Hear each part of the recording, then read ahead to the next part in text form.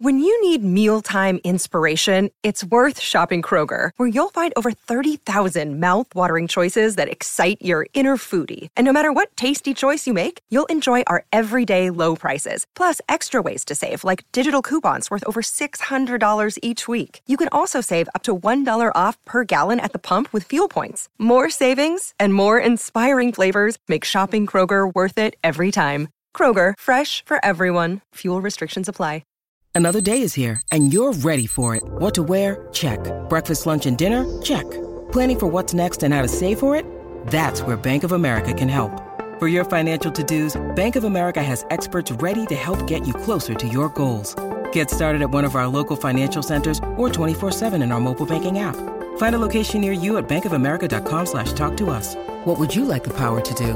Mobile banking requires downloading the app and is only available for select devices. Message and data rates may apply. Bank of America N.A., member FDIC. By now, you know that sound. It's the sound of the Home Depot. But what about that sound? You're listening to a set of GE appliances, complete with all you need to keep food fresh, dishes clean, and everything else stress-free. Making this the sound of savings on top brand appliances. The Home Depot. How doers get more done. Get up to 25% off select GE appliances right now. Offer valid January 5th through January 25th, 2023. U.S. only. See store or online for details.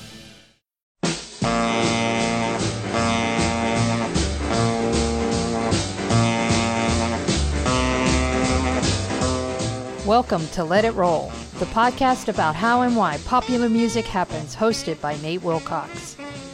Follow the Let It Roll podcast on Twitter at Let It Rollcast, and check out our website at letitrollpodcast.com. Let It Roll is a Pantheon podcast, and you can listen to more great podcasts at www.pantheonpodcasts.com. Today, we kick off the 9th season of Let It Roll with the return of Joe Bonamo, who's joining Nate to discuss his 33 1/3 book on AC/DC's Highway to Hell. Nate and Joe talk about the Aussie band's mastery of the hard rock format, the tragic death of Bon Scott, the band's early association with punk rock, and how and why they chose to distance themselves from that movement, producer Mutt Lange, and much more. Pop in those earbuds and enjoy.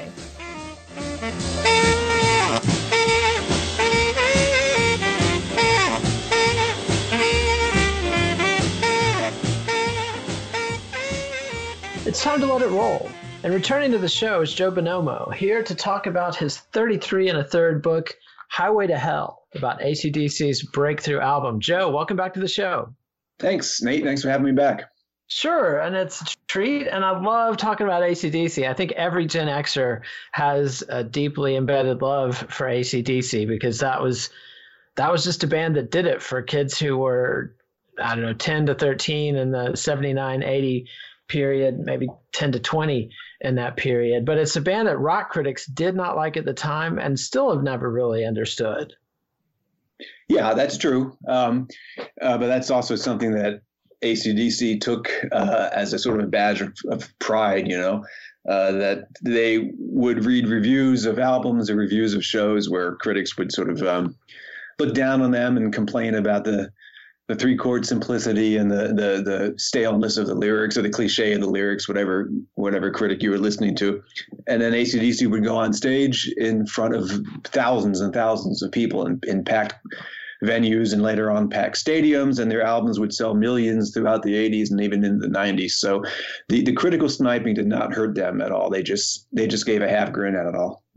Yeah, and you've got a great quote from Angus Young here in the book that said, we've got the basic thing the kids want. They want to rock, and that's it. They want to be part of the band as a mass. When you hit a guitar chord, a lot of the kids in the audience are hitting it with you. They're so much into the band, they're going through all the motions with you. If you can get the mass to react as a whole, that's the ideal thing. That's what a lot of bands lack, and that's why the critics are wrong. I just thought that was a beautiful statement of purpose from Angus there, and summarizes what it is that was special about AC/DC. I mean, to me, they're a second wave rock band. They're not one of the inventors of rock music. They're not even part of the Jimi Hendrix or Cream iteration that formalized how to rock with Marshall amps and the whole, stage monitors and a massive PA, but they perfected it. and they brought it to massive crowds for decades. And I think that's a massive accomplishment. And even though they're not necessarily innovators and they weren't formally advancing the art, they were perfecting it. And I think that absolutely has a place. So what motivated you to write this book for the 33 1/3 series? Well, I wanted to write a book for the series for a while. I had originally pitched the Jerry Lee Lewis Live at the Star Club album. But the editor at the time of the series came back to me and said, well, maybe not that book, but would you consider expanding that into a larger book, which I was grateful and happy to do. And that turned out to be my book, Lost and Found. But a couple of years later, I still had the itch to write for the 33 1/3 series. So among the albums that I felt like that I could choose from, Highway to Hell kind of stuck out for me for a number of reasons. The chief one being that I was kind of bemused by the fact that I loved this album so much now as a grown man, as much as I did when I was a freshly minted teenager in 1979 when the album was released. And I thought it'd be interesting to try and write intelligently about a quote unquote stupid album or a dumb album that is an album filled with sort of party rock and roll songs, given with a grin and a music that doesn't take itself too seriously. So I was wondering, and I was interested in trying to ask and answer the question, why is it that an album that was so important to me as a teenager still feels important to me now and still sort of rocks as hard for me now as it ever did? And I figured that would be a good album to try and answer that question and that idea of how is it that simple 3-chord rock and roll can last and can endure and can matter to somebody over the decades. You know, you'd like to think that music that, in fact, there have been research and studies that have shown that music that you love when you're 12, 13, 14, that age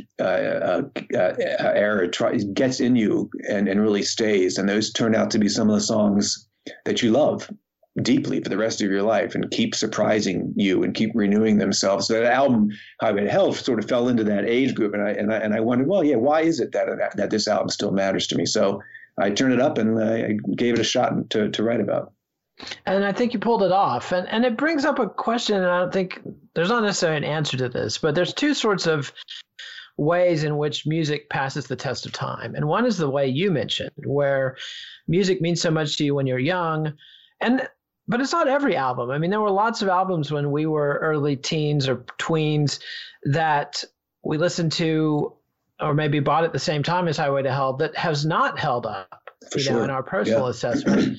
But there's also the phenomenon of music going from generation to generation. And I'm curious how much AC/DC has passed that test. I mean, they certainly were packing halls all through the 80s and 90s and into the 2000s.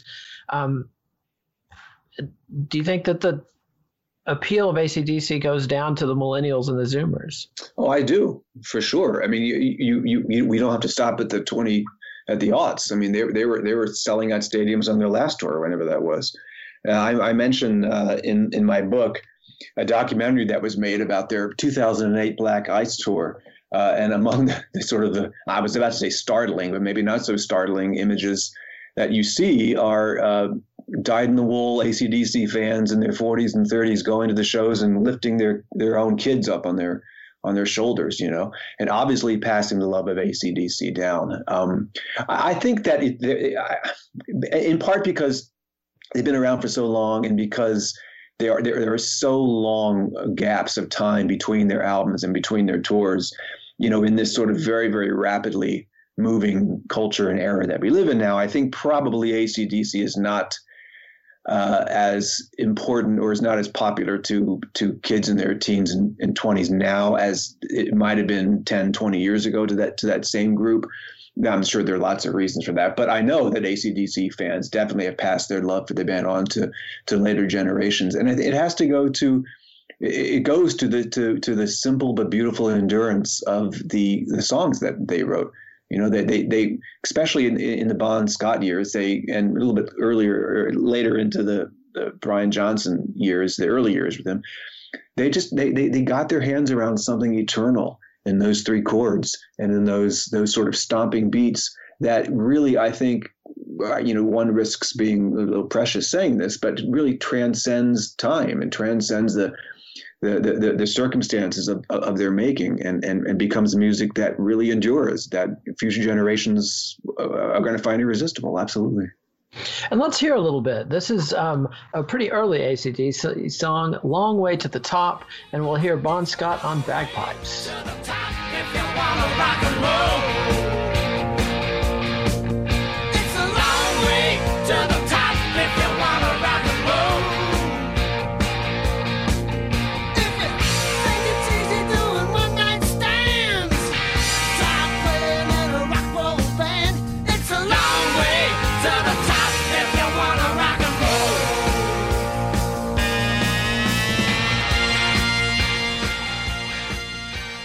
And that was some fairly early AC/DC, Long Way to the Top, if you want to rock and roll, with Bon Scott on bagpipes. And to me, that's just the definitive early AC/DC song. It's got Bon Scott singing from a working class perspective as a rock and roller, but then the totally innovative thing of throwing in the bagpipes. I mean, there's maybe 4 songs in rock history that have bagpipes and have pulled it off, and that one is absolutely among them. Yeah. There's no doubt. There's no doubt that's Bon Scott at his best. It's almost impossible to imagine them recording that without seeing Bon Scott sort of crack up, or give a half grin to this, because he knows how absurd it is to import bagpipes into a rock and roll song. But that's the kind of sense of humor and the kind of joie de vivre he had, that he knew that he was going to be able to pull it off, and they do. Yeah, absolutely. And let's talk a little bit about the genesis of AC/DC. And we mentioned Vanda and Young produced that, or maybe I did. But that's George Young, who was the older brother of Malcolm and Angus Young, the guitar twins in AC/DC. And George Young was a rock star in his own right. He was the rhythm guitarist, main songwriter, and leader of the Easy Beats, which are absolutely the Beatles of Australia in the 60s, who went on to have a massive hit with Friday on My Mind in the US and UK that they never really followed up on. And one of the knocks against the Easy Beats, or at least the way they saw their own failings, was that they had tried to keep up with the Beatles model of constantly innovating and changing. Mm-hmm. And they felt that was a terrible mistake, and that had cost them their audience. And that's something that Malcolm and Angus absolutely vowed never to do. Yeah, that's right. Famously, also, they vowed never to do a power ballad. To their credit, they never did. Yeah, I mean that is the knock against the Easy Beats, or at least as they saw it themselves in the wide view, and certainly that's been a knock against AC/DC. But their response has always been, why change? Why fix what ain't broken? That cliche, and why feel the need, the sort of virtuosic need to improve on something or to become more sophisticated or more fully developed when what we're doing is so beautiful and so wonderful and obviously so appealing and popular to millions of people. I wonder if Vanda and Young, Harry Vanda and George Young, whether they imported that misgiving about the Easy Beats onto Malcolm and Angus and influenced them in that way, to sort of stick with what you do and do it well and don't feel the cultural obligation to become more progressive. And that's what they were fighting against, of course. I mean, AC/DC formed in late 1973 when progressive rock was really sort of in its ascension, and they were playing alongside bands like Yes and Emerson, Lake and Palmer and Pink Floyd and these kinds of bands that took virtuosity to heart, as that was something that rock, no longer rock and roll, but that rock music should really aspire to. This kind of level of sophistication, and they were really, really at odds with that. And I think, to their eternal credit, they just stuck with what they knew they loved and what worked well. Absolutely, and at the time that was a very bold thing to do, because when you think about peers in that 73 period, and there were bands like Black Sabbath that essentially perfected a formula and honed it for 4 or 5 albums, but then they couldn't resist trying to develop and progress. And then somebody like T-Rex, there's the Mark Bolan, David Bowie competition, and T-Rex lost that competition in many ways because they didn't change. They put out Electric Warrior and then the Slider and Tanks and repeat, rinse and repeat, whereas David Bowie is this chameleon who's constantly changing and innovating. So for AC/DC to stick to their guns like that, and even their sort of later peer, the Ramones, who put out the same album essentially 4 times in a row. Yeah.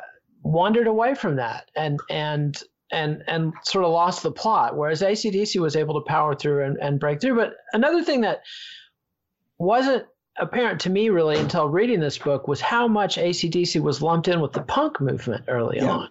Yeah.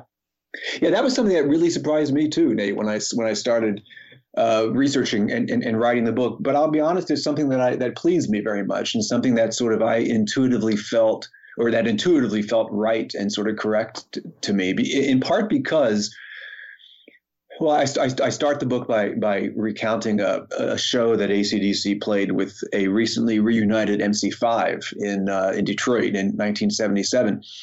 And at first, that sort of pairing seems a little bit odd, in part because MC5 was a famously vocally political band throughout their brief incendiary career. And AC/DC never was and never has been, and arguably as long as they're around, never will be a politically conscious band, except for the idea of sort of hedonistic freedom to do what you want, to wave your freak flag and all of that. But where they did meet, AC/DC and MC5, was at the sort of the sonic level, of just loud, crunching, anthemic rock and roll. And the more AC/DC played that and played it as fiercely and as minimally as they did throughout the mid-'70s into the late '70s, the more sort of in retrospect, it becomes clear that they were playing, in a sense, punk rock. It wasn't politically charged. It wasn't necessarily class-conscious rock and roll or rock and roll that was punk rock that was interested in sort of giving a voice to the proletariat in the way that the more politically charged bands are doing in the UK. And it wasn't necessarily sort of arty or fringy the way a lot of the New York punk bands were in the late '70s, but it was raw, it was basic, it was simple, it was anti-progressive in the sense that a lot of the punk bands were. And in retrospect, they kind of slotted in nicely to those lo-fi sort of minimally rock and roll playing punk bands of the late '70s. And I think, frankly, the more we get away from it, I mean, the further we get from that period, I think the more kind of nicely AC/DC does fit in along with a lot of the at least less politically conscious punk bands of the era. It's really quite interesting. Yeah, and they not only played with MC5 in Detroit, but they played at CBGB's in New York and the Marquee Club in London. And so they're seeing some of those same audiences. But I think that the key distinction, and I was watching some Bon Scott interviews to prepare for this, and he's sitting there with his spiked hair mullet and his new wave shades, looking very late '70s. You've got some quotes in the book. I think it's the editors of Sound magazine who were talking about they had just nixed the Moody Blues for a cover shot because they looked like hairdressers.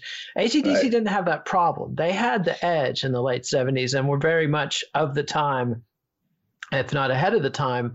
But Bon makes a very deliberate choice, and I think the political statement that they made or chose to make to break with punk is that they were not iconoclastic as far as rock and roll. They were happy to open up for UFO or Kiss and play long guitar solos and projected themselves. They flirted with punk, but I think when they saw sort of the commercial disaster of the Sex Pistols, they pulled themselves in the direction of this is what works and this is what's reaching the kids and this is what we're going to do. And they just weren't into the iconoclasm of attacking the older generation of rock bands.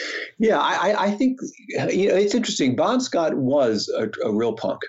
I mean, there's no doubt about it. He was an outsider. He had trouble with the law. He had some trouble with drugs. He was very much kind of a juvie. He was a juvenile delinquent for a lot of his years, and he really fit the mold of this sort of the anti-authoritarian punk. And if you look at some of the lyrics in the early AC/DC records, the first few albums, he really was sort of shaking his fist, granted with a grin, with that sort of mischievous twinkle in his eye, but he really was shaking his fist at authority. You mentioned that the earlier song that you played, that he really embraced the voice of the working class that recognized that in the class system that's foisted upon kids, it's very, very difficult to aspire to anything greater than what class you were born into, which of course you have no choice. So that sort of frustration is something that Bon Scott really recognized and really sort of railed against, rather. And he found a sort of a sonic home for that in AC/DC. But that was really the end of the political voice in AC/DC. But I think that's really all they needed. And that was sort of punk too. You're right. They weren't iconoclastic in that way, but they were interested in giving a voice to the working class, a voice to the kids who felt that they wanted to raise a middle finger at authority and at the classes above them that they felt were holding them down, which is very punk to me, you know. But Bon was a true punk, but he also wanted to be popular. He also wanted to sell millions of records and reap the benefits of all that. So they were very much also had an eye on the bottom line, and they wanted to sell millions of records, and who can fault them for that, you know? Yeah, and also he was an experienced rocker. He'd been in several bands in Australia, including one Fraternity that was a relatively hyped band. It was sort of the classic early 70s, get an album deal, buy a house in the country, and, you know, get 5 dudes in the house recording their masterpiece and that kind of thing. And, you know, There's video of him on stage playing the flute and stuff. Yes, there is. Yes, there is. So I think, you know, I think he took some of that punk iconoclasm personally, maybe, and you know, knew what side of the line he was on as far as the classic rock versus punk divide. But let's hear a little bit more from the Van Dan Young era. This is Hell Ain't a Bad Place to Be.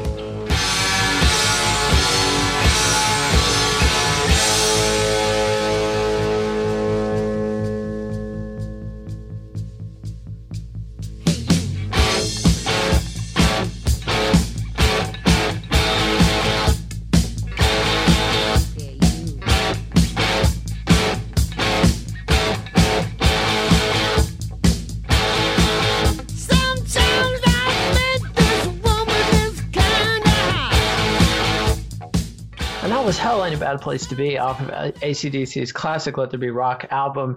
And the Van Dan Young team absolutely helped them perfect their formula. They recorded 4 or 5 classic albums with them.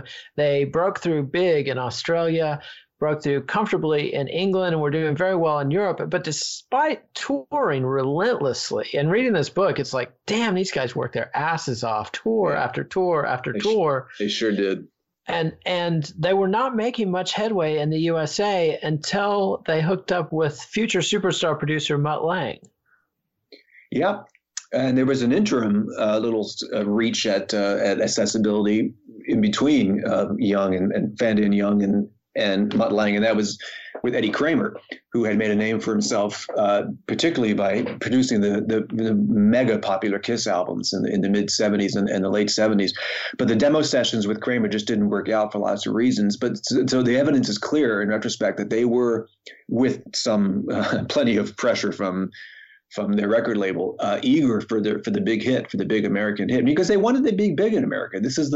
America's the proving ground, you know. It's the source of the sort of the bedrock blues and rock and roll that they love. So they really wanted to make it here.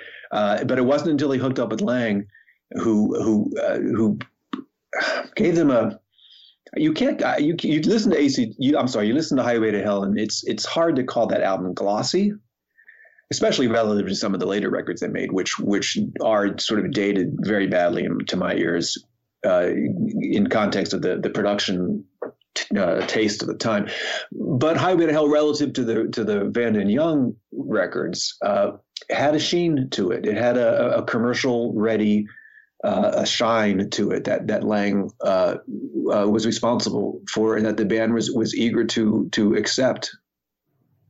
Absolutely. And you've got some quotes from some of the production team. I think it's Ed Stasium, who's famous for his work with the Ramones, among others, but who was involved with this project as well. And he calls it the 3 T's of Mutt Lange's production style, which is on time, in tune, and on tape, or in time, in tune, and on tape. And that, to me, really was informative. I mean, you know, the kind of anal retentive producer who sits down and tunes every guitar and makes sure that everything is absolutely, you know, as close to perfectly in tune as a well-tempered instrument can be. And that I think sums it up that they came at a perfect meeting for Highway to Hell and Back in Black too, that they are still recording live in a room basically, with limited overdubs, and Lang his anal retentive tendencies haven't gotten so out of control that it's distorting the music yet. It's not Boston. It's not being handcrafted layer by layer, overdub by overdub. It's still a mighty rock band thrown down in a studio. It's just sanded enough of the rough edges that it went over big on American radio. And once that happened, AC/DC had the goods. They had the live performance. They had the back catalog. And, it's interesting reading about this because my impression as a 10-year-old at the time, I can remember being in Zebra Records in Arlington, Texas, and the posters, in the store that summer was Get the Knack and Highway to Hell and a pretty unsuccessful George Harrison album that came out around that time. But I just had the impression that Highway to Hell was this mammoth, massive success because, my record store was hyping it big. I'm hearing it big on the local Dallas. I can't remember the call letters of the Dallas Classic Rock station at the time, but they were definitely being played on the air. But this really only broke into the top 20 on the American album charts. Yeah, I think part of why I feel that same way in retrospect. I mentioned in the book, I remember DC 101, the great FM station where I grew up in Washington, D.C. suburbs. We're playing A Whole Lot of Rosie, the live version from the live album that just preceded Highway to Hell. And so when you're a kid and you're hearing songs on the radio, you think, oh, this band must be big. Their songs are playing on the radio. And I too felt, in retrospect, or looking back, I thought that Highway to Hell had sold more units than it actually had. But I think that's because Back in Black and the mammoth success of that album, and For Those About to Rock, We Salute You, which came just a couple years afterwards. I think it all kind of got blurred.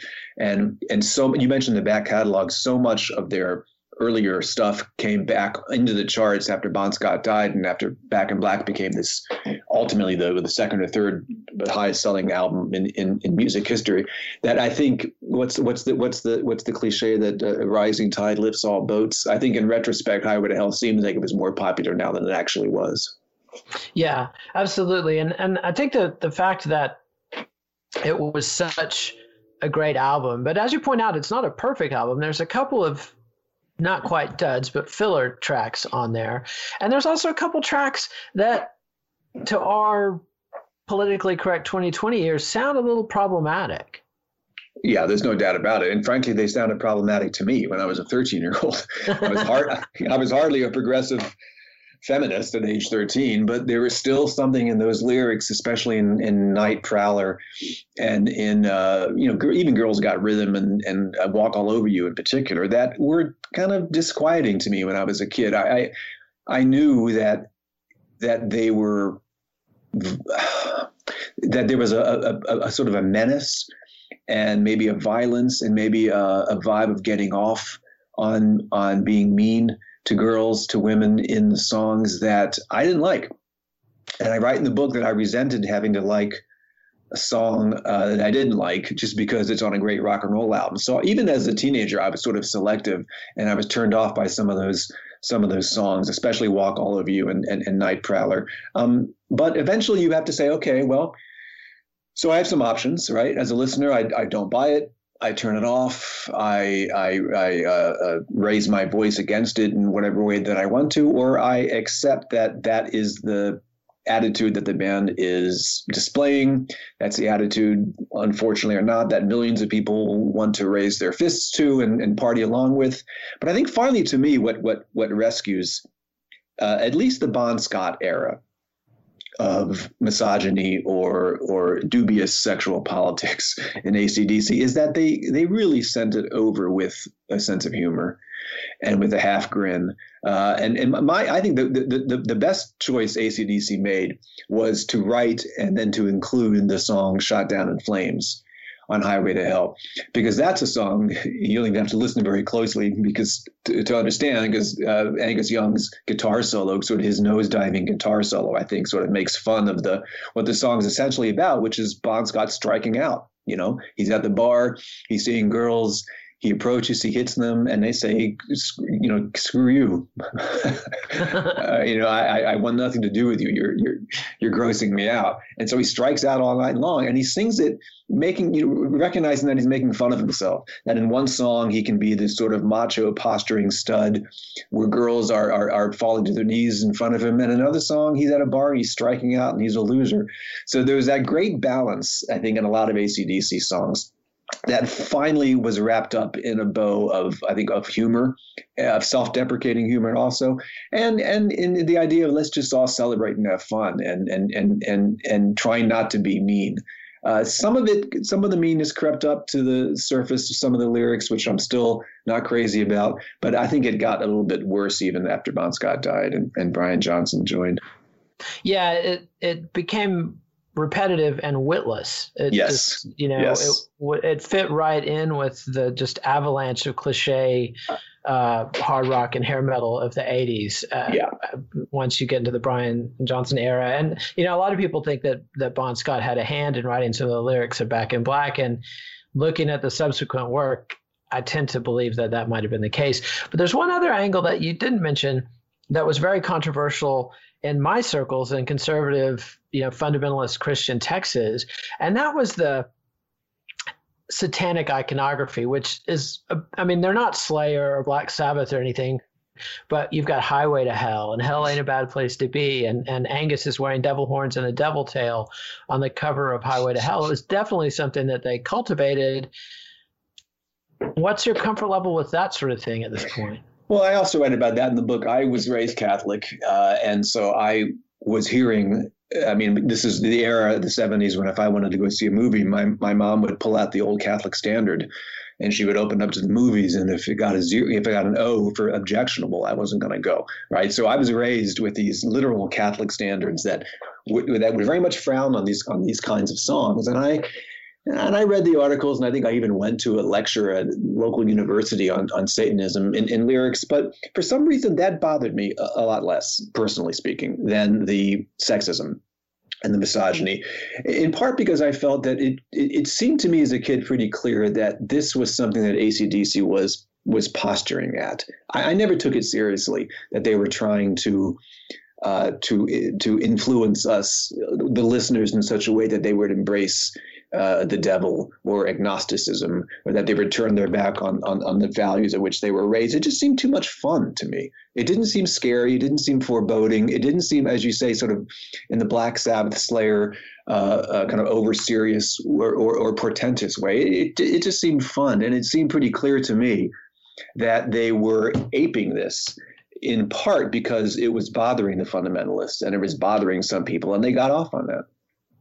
Yeah, absolutely. And there's one other aspect of the Bon Scott rock and roll lifestyle, which is that ultimately it became a death style. Bon Scott dies, they do the album, they tour on it, they're getting ready to do the follow-up, and Bon Scott either drinks or drugs himself to death. Yeah, it's very sad, and it was tragic. But in retrospect, it did seem, I don't want to say inevitable. That's maybe putting too fine a point on it, but it was not surprising that that's the way Bon Scott ended up. But it's tragic because, as I write in the book, he had finally achieved some financial comfort. He was well liked, which is something that he wanted. He was having fun. He worked his butt off, as you said, as the whole band did, and he was finally at a time when he could relax a little bit and enjoy some of the freedoms and some of the financial successes. And then he drinks himself to death and dies. And just as the band was on the cusp of their what became their worldwide acclaim. Now, of course, it's hard to know how much of the success that AC/DC experienced following Bon Scott's death had to do with what you might sort of coldly call the dead bomb factor, right? I mean, Back in Black is a great album, but in part it's a great album because you listen to it as a kind of a moving tribute to Bon Scott. Who knows what kind of singer or lyricist Bon Scott would have been in the 80s had he lived. He might have grown repetitive also. He might have grown cliched in his lyrics. He might have gotten lazy. He might have fallen back on some of his lesser instincts as an artist. But that didn't happen. What did happen is that he died. He drank himself to death, and so he will always, in sort of the eternal present tense of the end of his life, he has become this unwitting icon of the dangerous lifestyle. But at the same time, as tragic as that is to his friends and his family, it marks everything that came before it with a kind of a wickedness, with a kind of extra element and swirl of danger that only makes those Bon Scott era songs even greater and more kind of thrilling to listen to, really. Yeah, I know it didn't hurt AC/DC's rep in the middle school playground or no, it didn't. in the back of anybody's Camaro a few years later. But one thing that you avoid in the book, there's been a couple recent biographies of Bon Scott, and one of which in particularly makes a case that he didn't drink himself to death, that he OD'd on heroin. You don't really get into that. Why not? Well, in part because because in part I was writing a relatively small book, and there wasn't a lot of room, frankly, for me to go into too many different directions. And I wasn't writing the book that was investigating the nature of Bon Scott's death. I was writing a book about the endurance of his last album with the band, which finally had little to do with his death and the circumstances of his death, but also because a lot of the information that's come out about that came out after I wrote the book. Jesse Fink, who wrote I forget the name of the book now offhand. I can look at it. The Lost Highway, that's what it's called. Is a book that came out recently that really kind of deeply, almost obsessively investigates these kind of circumstances around his death. But a lot of that research and material didn't come up until after I'd written my book.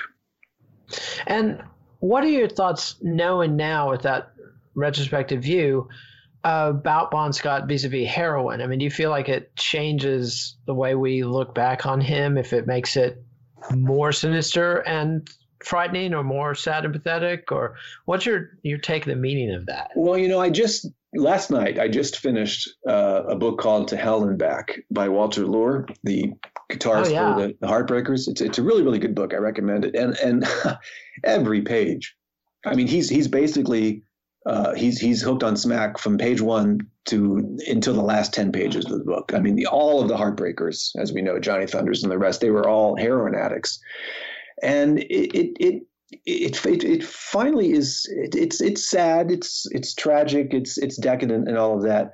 But finally, it comes down to the choices that they make, obviously, and the choices they make to maintain and to resist cleaning up as long as one wants to resist that. I mean, it all comes down to choices. In other words, dovetailing with, of course, the addiction, which is finally beyond their control. But I don't think it personally, it doesn't affect my feeling about Bon Scott one way or the other. He was a popular singer. He was reckless. He partied. He drank. He did drugs. He took speed and he did coke. I mean, he did everything that was laid out in front of him because that's the kind of life that he led. He liked to try things. He liked to do things. He liked to have a good time. The fact that heroin found its insidious way into his life, to me, just seems unsurprising, certainly, and probably a little inevitable. But it doesn't necessarily, for me personally, color Bon Scott any differently than if he hadn't done that. It just seems to have been the next step for him. Absolutely makes sense. And let's hear a little bit more AC/DC. This is Mutt Lange's version, Highway to Hell.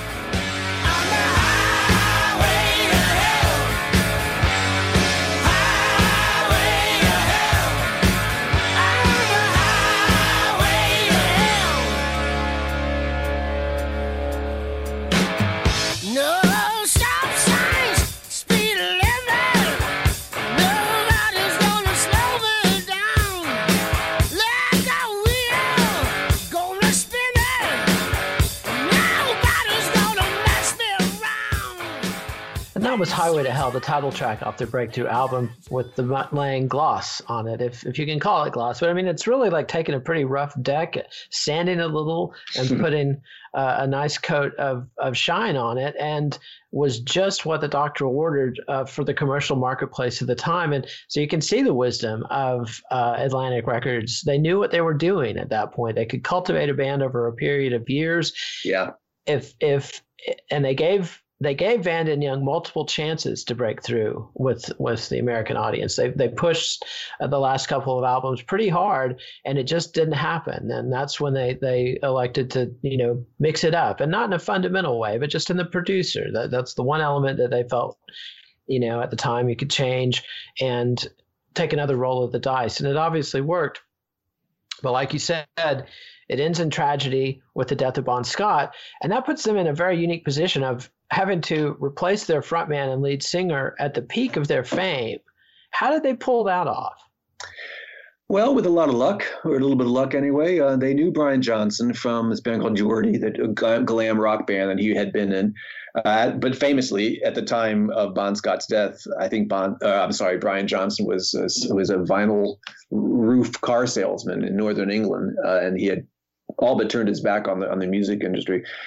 But they found him, and they asked him to audition, and he did. And they loved him, and he stepped right in. He stepped right into the fold. What's funny about AC/DC, and this is the metaphor that I didn't invent it, but I use in the book, is they really just they were working men. You know what I mean? I mentioned in the book, if you watch a video of them playing Highway to Hell, there's Malcolm. He's sort of the foreman of the job site, nodding his head while Angus Young goes down the hole to go to work. They worked, and they wanted to work, and they wanted to continue to work. They grieved Bon Scott, certainly, and all the great times they had, and they rued the fact that just on what felt as the cusp that he would die and not be able to reap the benefits as they hoped they would reap. But they wanted to keep working, and they didn't waste any time. They found Brian Johnson. They gathered together this terrific clutch of songs that Bon Scott had probably worked on, and they headed right back in the studio, this time in the Bahamas with Mutt Lange, and they went back to work. And you've got to give Brian Johnson a lot of credit. I mean, like you said, his lyrics and his artistry was not even close to the level of Bon Scott, but his basic talent level and his work ethic and professionalism was really incredible. I mean, to plug into a band at that level and be able to front the band in front of huge audiences, to be able to record a studio album masterpiece like Back in Black, and to be able to survive the lifestyle and the pressure, and managed to know his place in an odd way. Like you talk about in the book, in the Bon Scott days, Bon Scott was the frontman. Yeah. With Angus Young as this incredibly wild and charismatic, secondary support frontman. But in the Brian Johnson era, that's flipped, and Angus becomes the living symbol of the band and the one that the kids talk about leaving the concert hall because he's a lunatic. I mean, it's an incredible performer, this incredible energy levels. And another really shrewd decision. I don't know if it was a decision on Johnson's part, but it's just the way it happened, and it worked out perfectly. But before we wrap up, I want to talk a little bit about Malcolm Young, who recently passed away of Alzheimer's, I believe. And yet this is the guy is very undersung. He's not the front man at all, but absolutely the brains and architect behind the band. Oh, there's no doubt. He's the piston, he's the piston that just goes to work smoothly and unobtrusively and modestly, but you take him out and the band goes away. He was also the songwriter. He was responsible with Angus for writing some of the great riffs that their songs were built around. He was a kind of a remarkable cog, in that machine. Never took the spotlight, never needed it, never wanted it, as far as I know. He just knew what his role was, and that was to play that just intense rhythm guitar that laid down the foundation for this great band. And what's interesting to me is that he, as most people know, was a really terrible alcoholic throughout the 80s, and finally went into rehab, I think, in 1988, sometime in the late 80s. But what's remarkable is you look at footage from the years when he was apparently playing, wildly drunk, and he didn't miss a beat. He didn't miss a stroke. He was, no matter what kind of mood or condition he was in, that is, he played beautifully and regularly, and was that wonderful, stable presence that really his loss, or his departure from the band, such as the band is at this point in their career, was clearly as grave a loss as Bon Scott was, perhaps even graver. Yeah, I mean they've toured without him because, as he descended into senescence, they replaced him. But it's just definitely not the same band. And it's there's now no longer any question of will they do one more good album. I mean, there's no chance of a David Crosby late in life resurgence where suddenly all this creative work is coming out. I mean, maybe Angus could do it alone, but it just seems so unlikely. And seeing the pictures of Angus at Malcolm's funeral, Oh, yeah. the Very hangdog little brother following the casket away. Oh, it's so sad, wasn't it?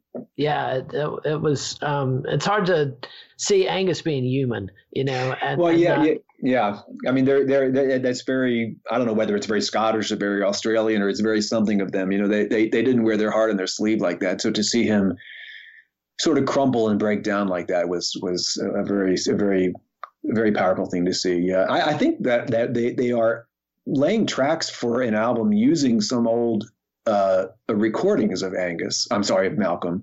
But I don't know what that's going to amount to. And frankly, ever since the mid 80s or I guess the early 90s, I've had no faith that an AC/DC album is going to be great anymore. But who cares? They still sell out stadiums whenever they tour. So. Yeah, and they've certainly got the catalog. But yeah, like you say, after Thunderstruck, which was, kind of an anomaly even for the album it was on, they really haven't had a classic track in many decades. But. Yeah, they haven't. But that's the nature of things, I guess.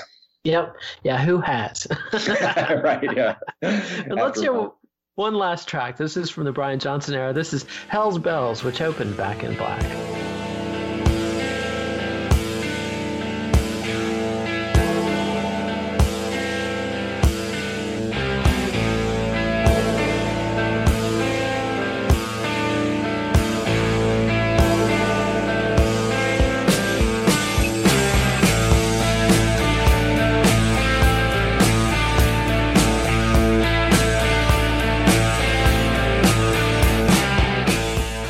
Hell's Bells, the first track off their comeback album, Back in Black, which was a massive success and a perfect way to open the album with tolling church bells and a song that acknowledged the reality of what had happened to Bon Scott.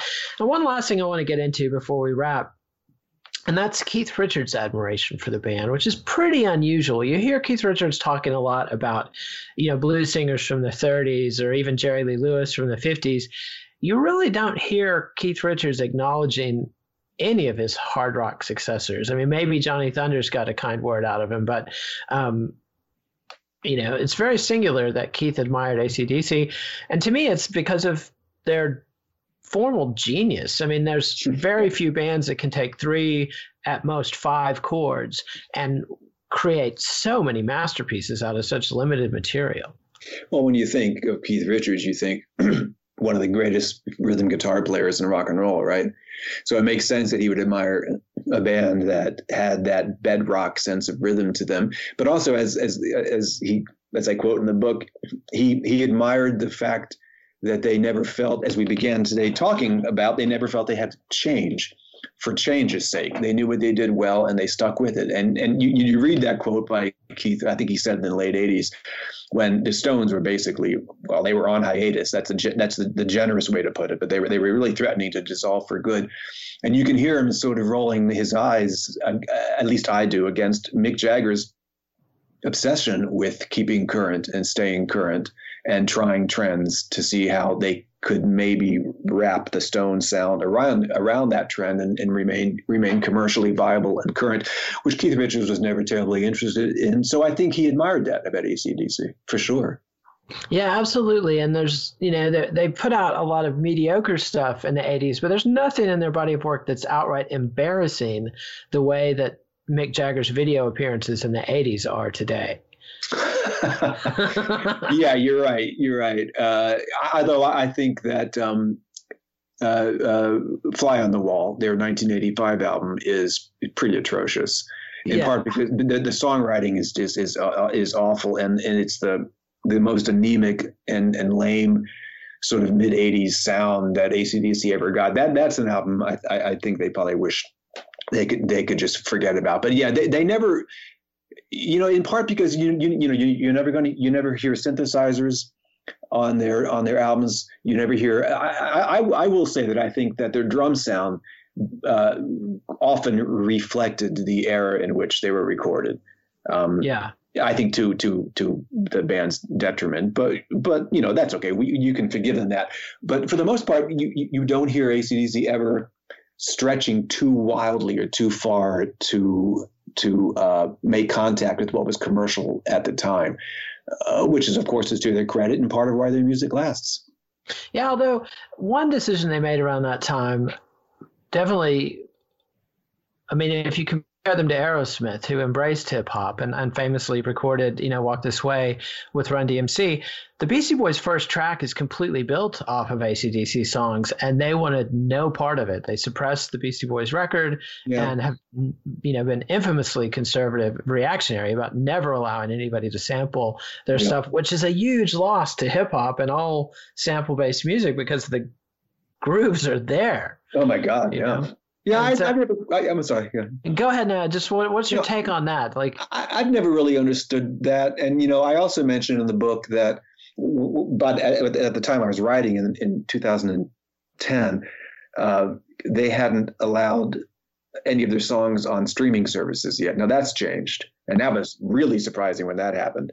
Because they come out of the generation of albums. They grew up loving singles, but they came up in the album generation, and they didn't like the idea, as I believe Angus has mentioned on occasion, of people being able to cherry pick their albums for favorite songs, which is another reason why I think they never released a conventional greatest hits album, which is very strange when you think of their catalog and their sales. But as far as the hip hop stuff and the sampling, I don't really understand it. I think it's maybe old fashioned. It maybe reveals something pretty conservative in their temperament, perhaps in their way of looking at things.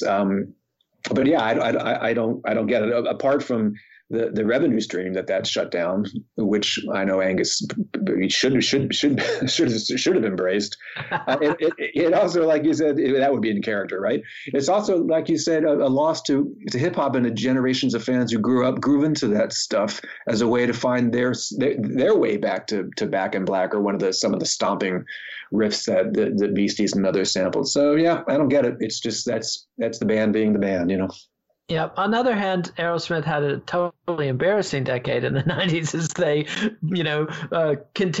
played off of that success with Run DMC and just joined the hit parade of getting songs from the latest songwriters and on video on MTV every few months with a new track that did not add to their legacy. But yeah, and also look how awful their power ballads were too, no matter how many millions of records they sold. So cheers to Angus for staying clear of the power ballad also. Absolutely. So here's to AC/DC and Joe Bonomo. The book is the 33 1/3 Highway to Hell. Thanks for coming back on the show. Great talking to you. Nate, thanks so much for having me back. That was fun.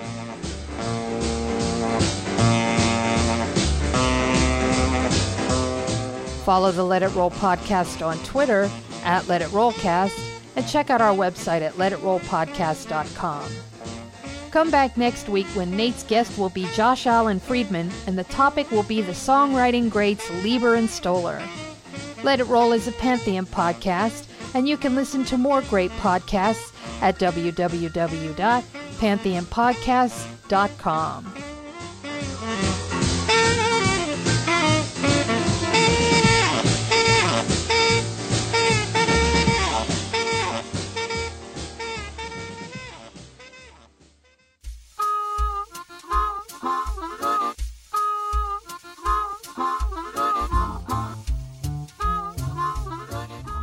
AC/DC's Highway to Hell by Joe Bonomo is part of the 33 1/3 book series published by Continuum. Please support our show by ordering via the Amazon referral link on our website, letitrollpodcast.com.